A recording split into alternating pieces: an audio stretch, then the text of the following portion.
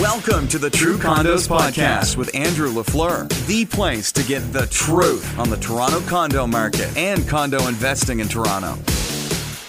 Okay, it's my pleasure to welcome to the show once again Ben Myers. This time Ben is joining us officially as he's starting a new company, Bullpen Research and Consulting. Ben's the president of this new company that he has started. Ben, welcome back to the show and congrats on the new company. Oh, thanks, Andrew. Thanks for having me back. Yeah, so let you get into it right away in terms of, you've got a lot of experience in the industry. Always great to talk to you. So you've started your own, you've gone it on your own now, and you started your own consulting company. So maybe tell us a little bit about that. Why did you decide to do this, and what, tell us a little bit about your company and what you do. Yeah, so I had been in talks with a guy in Ottawa about collaborating on things, and he was expanding his business, and he needed some help, and I just decided that he was so busy himself that I could do a similar thing in Toronto, and just the opportunity to work with a number of different developers and just get back to the straight research.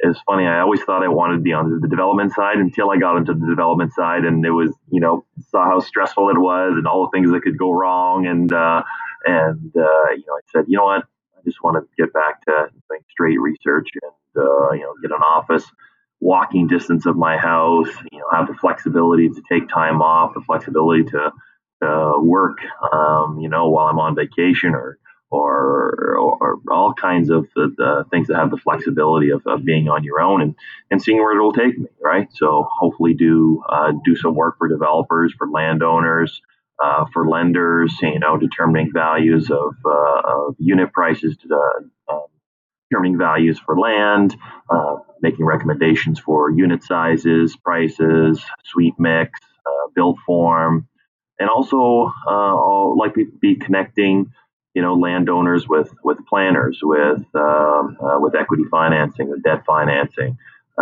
connecting developers with private equity. So I'll do a little bit of that on the development side. Hopefully, there's a little bit better fees on that side of the fence as the pure consulting avenue. But anyways, I'm just gonna see where it takes me, and based on the first week and a half, there's a lot of interest in my services.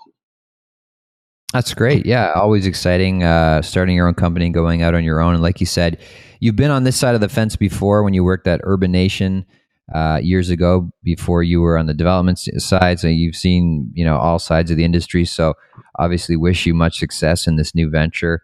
And before we jump into the conversation, let's let you go ahead and plug how people want to get a hold of you. How do they do that? What's the best way for people to reach you if they want to hire you? Yeah, the best way is just to go to my website. It's bullpenconsulting.ca. Ben at bullpenconsulting.ca is my email. You can always send me a message on LinkedIn, send me a direct message on Twitter. I'm all about the multiple avenues. Everyone likes to communicate in a different way and has their favorite way to do so, the preferred way to do so. So I'm certainly available to chat about whatever project or site or opportunity that's out there. That's great. So let's jump into the market here today. I was looking at your Twitter feed just this morning.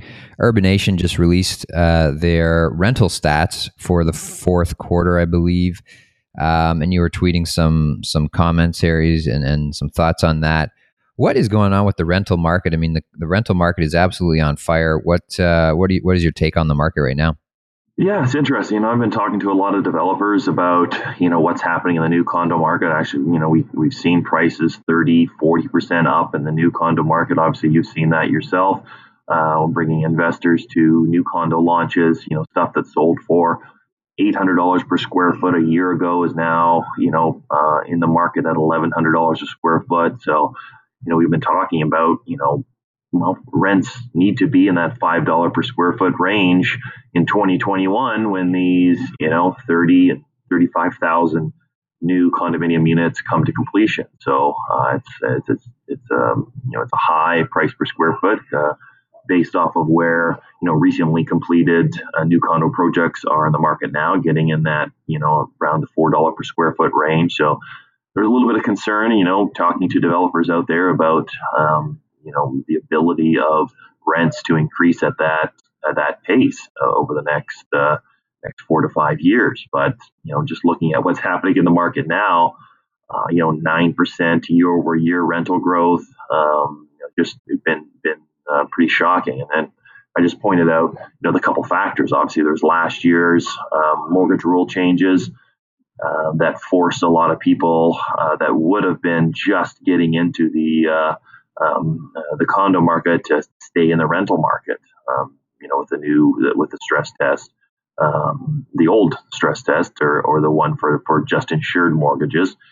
So it forced people into the rental market. And then we added rent control. So once you're in a rental unit and you have rent control, well, there's a little bit less incentive for you to want to jump into the ownership market. And now add on top of that a stress test for uninsured units. So now there's a lot of people that are currently owning condominiums and that would like to move up to a townhouse or a semi that can't do so. Or maybe they're just in a 700 square foot condo and they want a 1,000 square foot condo, and now they can't qualify for that unit. So it's going to cause this log jam at the bottom of the market, and then so people that maybe would have been able to qualify, now they can't buy because prices are pushed up because of additional demand in the lower part or the lower value tier of the marketplace. So it's really going to, I think, continue to drive rents up. I don't think there's going to be a huge influx of new supply in the marketplace in 2018. 2016 was when there was the huge jump in condo sales. So we had like 28,000 in 2016, and then it's going to end up somewhere around 35,000 in 2017. So there won't be the really huge influx of supply into the marketplace till 2020 likely. So we may continue to see this type of rental growth, at least in the immediate future, as these new mortgage rule changes, the rent control, continue to impact the short-term marketplace for rental condominiums. Yeah, absolutely. And I mean, in some ways, it's the same story that I've seen for years and years, where the skeptics of the condo market, those who say it's going to crash. I mean, you know who I'm talking about. You deal with them every day. One of their biggest arguments year after year is, look at all these condos that are selling. There's no way that they're going to be cash flow positive. All these investors are going to lose money because the rents are not going to cover the costs.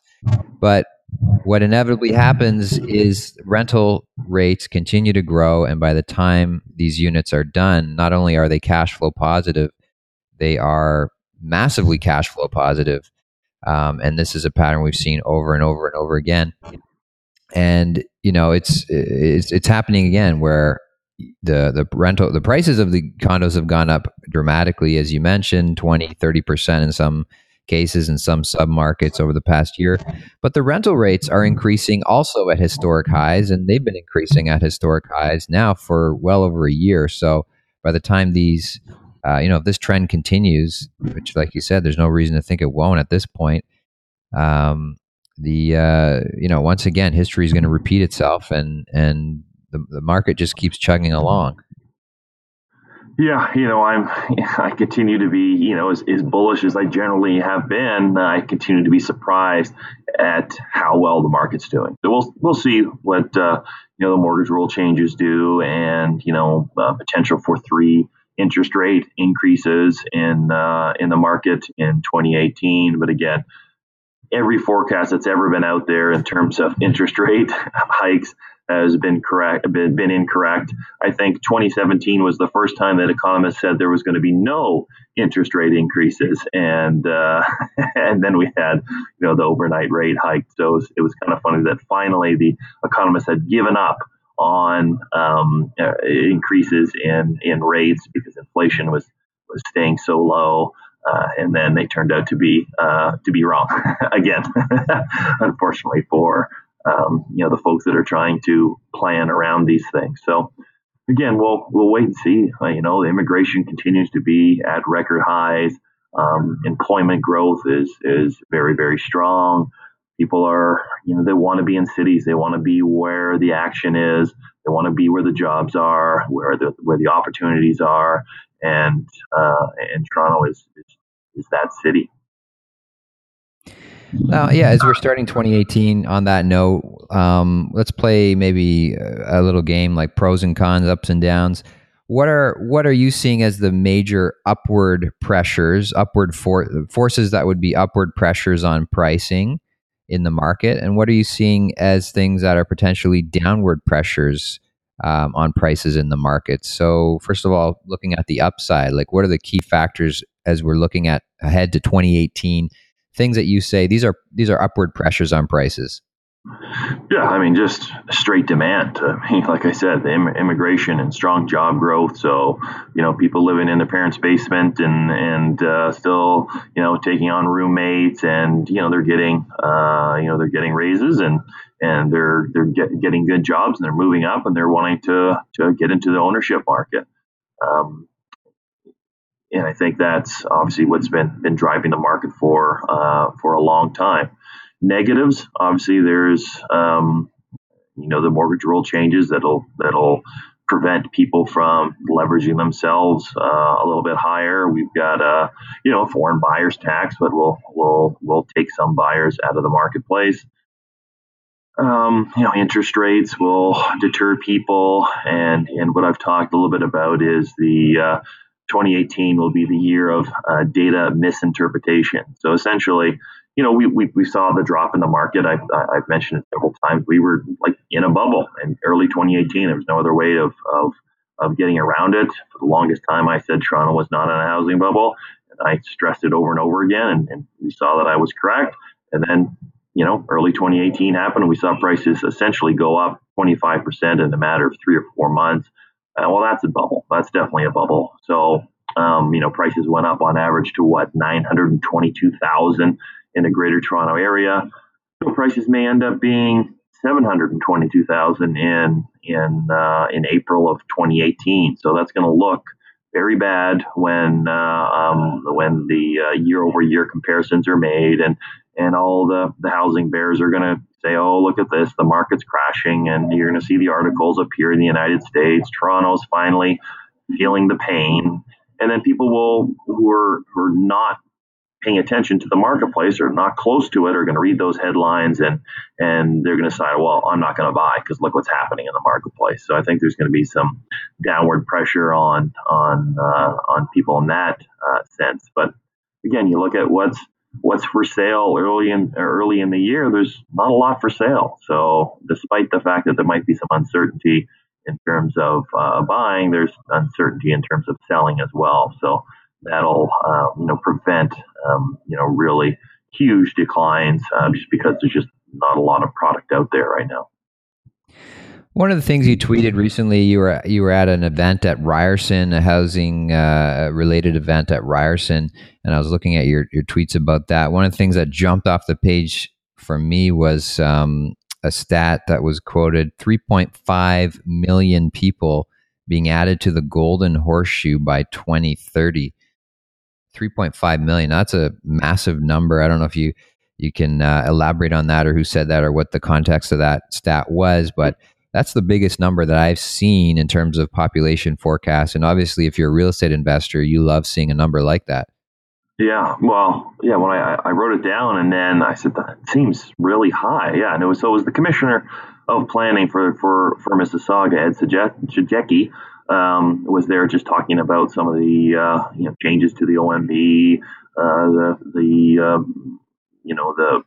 the Places to Grow Act and changes to intensification targets and all those fun things that are impacting the new housing market. And he had shown that stat. And only when you tweeted back at me saying, well, that's $250,000 a year, I said, oh my goodness, really? I hadn't run the math on it. So, that's unbelievable population growth. And, obviously a lot of that is immigration related. A lot of that is people living longer. And that's going to be just absolutely huge in terms of driving up the value of resale, because we know the market's not going to be able to deliver those levels of homes to support that that level of population growth. So will they end up hitting those projections? I don't know, but I think it just shows that the Toronto region and the Greater Golden Horseshoe is still in huge demand. Yeah, absolutely. I mean, regardless of what the projection numbers are, it continues to be the story we've seen, for years and years is population growth is really driving it. And as I stress time and time again, like we take it for granted, but this is like the growth that the GTA and the Golden Horseshoe is experiencing. It's not a normal amount of growth compared to other cities in North America. Like we are unique in that sense. It is, when we look at ourselves versus other cities and people say, oh, look at prices in Toronto are going up like crazy. It's a bubble or it's unsustainable or this. Well, sure, we are different from other cities because we have population growth that is different from most other places, in the Western world. Yeah, and the problem that people often have as well is that population growth and new housing growth or completions, they're dependent variables, right? So unless you have units for people to move in, they're less likely to move there, right? If I got offered a job that paid $500,000 in Manhattan, well, I got to live in something that costs $3,500 per square foot. So it may not be, as lucrative as you might think. And so I think a lot of people who are being offered jobs in a Manhattan or a San Francisco, even with very high incomes, are thinking twice about it, right? So maybe they're going to come to Toronto, maybe they're going to go to Austin, maybe they're going to go to Nashville, or maybe they're going to go to Denver or somewhere that has, or Seattle, or somewhere has maybe slightly cheaper real estate, but still the same opportunities. And certainly I've heard from a lot of people and read it in magazines and stuff that top international talent is saying the things that Donald Trump is saying, and the protectionism and the, just straight racism coming out of the United States, and saying, I don't want a part of that, right? I want to be in Canada. I want to be where they're more accepting of diverse cultures and diverse people, and we're attracting some of that top talent here, and they can get a condominium for $600 a square foot, right? So significantly different than what they might get in other major global cities. Yeah, it's a great point. It's certainly, the world is increasingly becoming a global village, and people have options of where they want to live and where they want to work. Anything else that you're looking at or interested in as we're heading into 2018? Anything else you're tracking in particular, or market trends that you're seeing as something to watch for? Well, maybe it may not be particularly interested to maybe some of the investors, but next week I'm putting out a report called the GTA